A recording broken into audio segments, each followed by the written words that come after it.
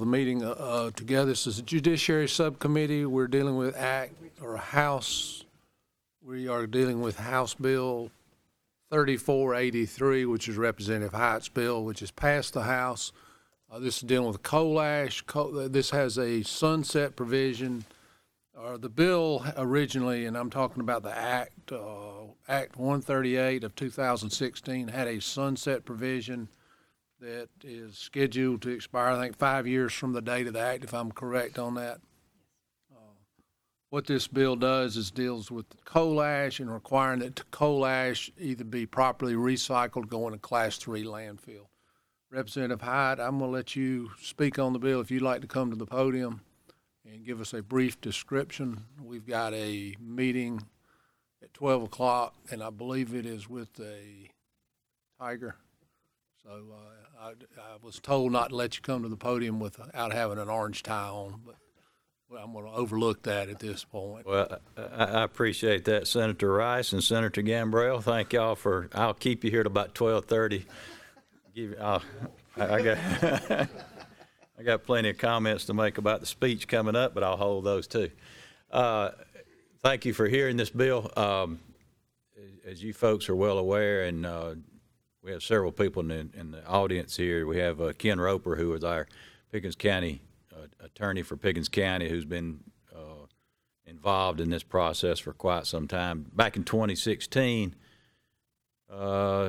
we had and I'm going to bring it down to the Pickens County. You, Senator Rice, you fully understand what I'm going to say. I'm going to bring it down to Pickens County's level, but we turned it into a statewide bill because we realized what effect it could have on the whole state, not just on Pickens County. But we had the potential of a company bringing coal ash into our county and storing it there in just a C&D landfill.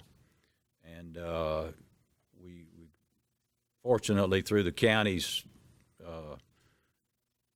eyewitness and through their groundwork, they notified us, and we worked together to bring the bill in 2016 to get it passed to where it outlawed it. But at the time, several of the companies that were using coal ash at that time, I think Santee and Duke, and I think there's some representatives here from those groups were here saying, hey, look, give us 5 years to make sure this bill doesn't affect us in a negative way, unintended consequences like we can do around here.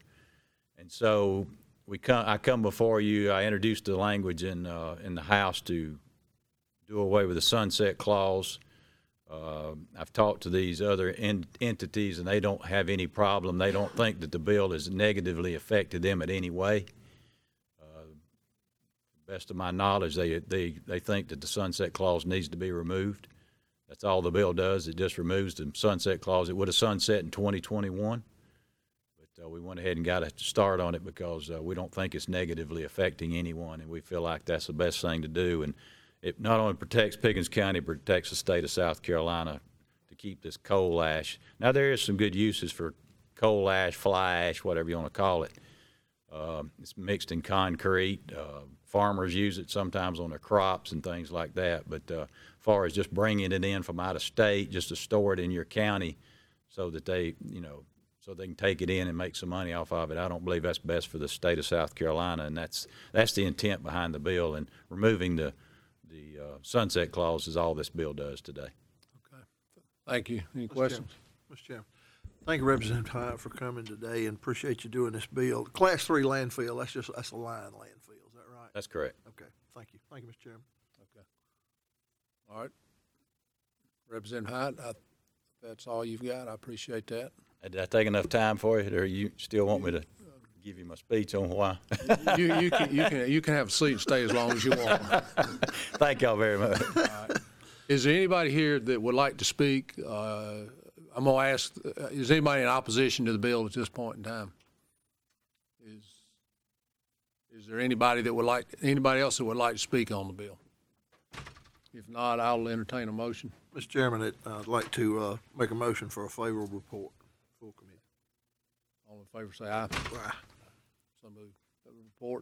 Report out favorable. No other business. We're adjourned. Thanks.